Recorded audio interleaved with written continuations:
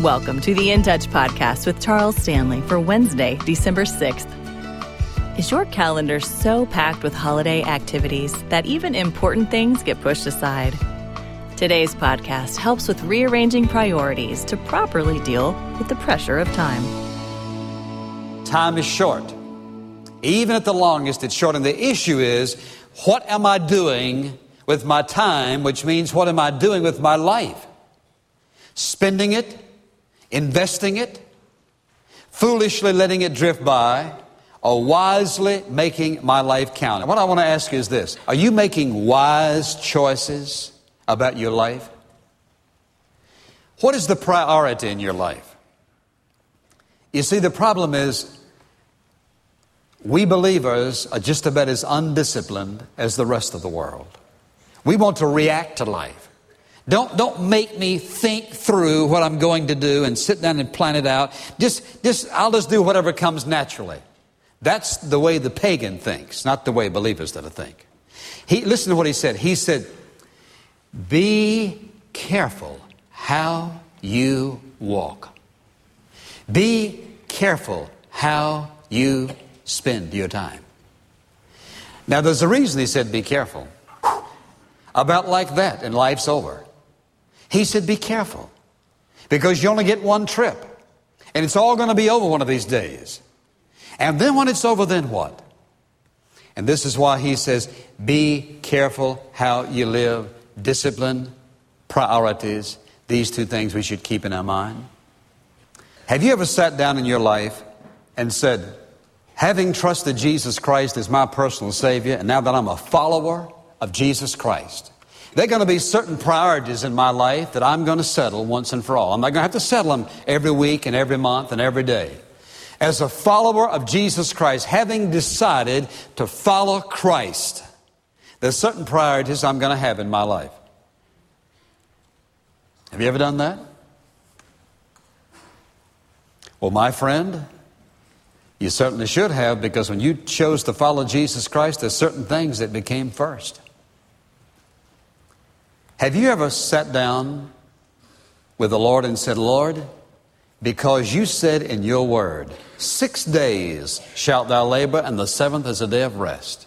Lord, one of the priorities in my life is that on the Lord's day, I'm going to be in the house of God somewhere, worshiping you, praising you, serving you, adoring you, opening the Word of God, listening to the Scriptures, being edified and reproved and rebuked and strengthened and encouraged. God, that is a priority in my life. You see, a long time ago when I trusted Jesus Christ as my personal Savior, one of the priorities of my life, before I was ever called to preach, that on Sunday, I was sitting on the second row, on the end seat, right in front of the pastor, because I knew somehow that's where I belonged on Sunday morning. It's amazing to me that so many people who are followers of Jesus Christ have never set a priority about something that God is very clear about. Do you have to decide every week, shall I tithe or shall I not? Shall I give this week or shall I not? My friend, one time, and once and for all, you should set that priority in your finances. You say, well, but I have to count every week. No. If you make it a priority, you'll be amazed how you won't have to count it. It'll always be there. You see, God has settled some things in our life, and one of them is that. Part of our pressures in life are the result of wrong priorities. Mismanagement of our time. Leaving God out. Doing our own thing. Loving Jesus when it's convenient. But when I got something else to do, I just don't do it. Now let's face it. That must grieve the heart of a loving Father. Especially when one day you and I said, Lord Jesus, I choose to believe you as my personal Savior. I choose to follow you all the days of my life. You got in the baptismal pool and you were baptized, dead to your old life, risen to walk in newness of life, a follower of Christ now. The moment you did that, certain priorities God expected in your life. And one of the reasons that we have so many problems even among believers is because we don't set priorities. We just do our thing when and how we want to do it. You remember what we said a while ago? We said, God has provided all the time you and I need to do His will. And listen to this. God has provided time in your life and mine every day for Himself. That's God's schedule. On God's schedule for your life and mine every day, there is time for Him. Now look at something. I want you to see this. It's beautiful. Think about this for a moment. The life of the Lord Jesus Christ. He lived about 33 years. 30 years of that time He spent as a carpenter. I'm in a carpenter shop, chiseling out furniture. Now you'd think, now wait a minute, 33 years, the Messiah, this ministry of His, He ought to be out preaching at least by the time He's 12. He should be out on the road, Jerusalem, up to Bethany, over to Jericho. In other words, really moving and covering ground, because He only has till 33. But for 30 years, He stayed in one town, Nazareth. Then He began His ministry. Now you think, now wait a minute, He only has 3 years. That's not very long. In fact, think about this. Jesus had about 1,200 days, approximately, according to the calendar then and now. Let's say He had a little over 1,000 days. Now think about His mission in life. To fulfill the covenant promise of God in the Old Testament to Israel, to send them a Messiah. To redeem all of mankind, to offer His life a substitute for the sin of the whole world. He only had a 3-year span. Now if that had been most of us, we would have sat down with a map of that area and we would have plotted our strategy. We would have said, I'm going to be here this day and there that day, going to be preaching here in this synagogue, that synagogue, on this street corner. And we have had it all worked out for 3 years. And I mean that the apostles would never have been able to keep up with our speed. We'd had it all worked out. But here's the whole key. You and I are not going to be able to stop the clock, change time, alter the calendar. You can break the hands off the clock, won't stop a thing. God understands that. Jesus, with only 3 years, with the greatest task any man who's ever lived had. It's interesting what He did. He preached one of His greatest sermons to one woman by herself at the well. Zacchaeus, a publican and a sinner, up in the tree, waiting for him to come along to get a good look. He stops. He calls him down. He takes time to go home and eat with him. Bartimaeus, a blind poor beggar, seated by the highway side. Jesus with throngs around him, teaching them. The Bible says that Jesus stood still, called Bartimaeus, took time to heal him. He spent a great deal of those 3 years with 12 men. But the most important thing I want you to notice about the Lord Jesus Christ is this. I'll give you these passages. You don't even have to turn to them. They're short. Listen to this. This is interesting with a man who only had 3 years. The Bible says, and in the early morning, while it was still dark, He arose and went out and departed to a lonely place and was praying there. Jesus, you don't have time to be praying. The world's going to hell and you only have 3 years. Chapter 6, same book, Mark. Listen to what he says. And after them bidding them to farewell, He departed to the mountain to pray. But Lord, what about all those folks who are hurting, who are lost, who are suffering? Luke chapter 6. Listen to what happens. He says,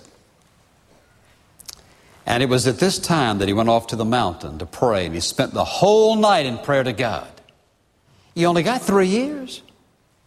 And you're going to spend the whole night praying? Then chapter 9 and verse 18. Listen. And it came about that while he was praying alone. No man ever felt the pressure Jesus felt. You said, well, now, wait a minute. He didn't have automobiles and jets and all the rest. No, you know what? Listen. Jammed, crammed, packed, crowded, pulling, yelling, pleading, crying. Everywhere he went, throngs pulling at him. He only had 3 years. But here was the secret with Jesus. You never hear anything about him rushing over to Bethany, hurrying back to Jerusalem. Quiet on the inside, accomplishing, achieving. And what was the secret of it all? The one thing that you and I oftentimes neglect, and that is that Jesus Christ, listen to me carefully, the priority of Jesus Christ in his 3 years of ministry had not changed from what his priority was in those early years as a carpenter. The priority in the life of Christ was time alone with the Father. That's it. That's the key to managing time. That's the key to choosing right priorities. That's the key to achievement and accomplishment of those things that have lasting and eternal value. Now, you know, think about this. Not only has God provided enough time for us to do his will, but he's provided enough time every single day in your schedule and mine to spend time alone with him in his word and on our knees in prayer. That's part of his schedule. That's part of his plan. That's part of the way he wants us to spend our life, our time. In God's schedule for your life and mine, there is always time to fellowship with him, always time to serve him, always time to worship him. When I get hurried, rushed, frantic, anxious, hold it. Just wait a minute now. Just stop a second. And ask myself the question, why am I getting anxious? Why am I getting upset? Why do I feel the pressure? And there's a very simple solution. I can get on my knees before God and just say, okay, Lord, I've been running on my schedule. I've been fulfilling my plans. These are my expectations. These are my goals. Now I lay them down, and I want yours now. My friend, listen to me carefully. There is instantaneous peace. Nothing's changed. And all the time I've been praying, the clock's been ticking away, ticking away, ticking away, ticking away, ticking away. Here's what happens. When you and I spend time with the Father grants us wisdom to know how to achieve and to accomplish the things that he set for us in less time than we can do it apart from him. The question is, not have I done everything that I need to do, but have I done what the Lord expected me to do? That's what it's all about. And you see, what we've allowed is we've allowed things, the pressure of time and circumstance to do what? It has crowded God out of the life of his children. And what we do is while we talk like Christians, we live like pagans. Only when we're in dire need do we call upon God. Now, I want to say something to you. The wisest, smartest, most intelligent thing you can do as a young boy, as a young girl, is to make the priority of your life time alone with the Father every single day. Now, I give you a warning. That's why he said, be careful. The devil will fight you every day. You know why? Because he knows that the effectiveness of your life is not determined by your abilities and your talents and your experience, but the effectiveness of our life is determined by the time. Not that we have to spend hours every day, but where our priority is.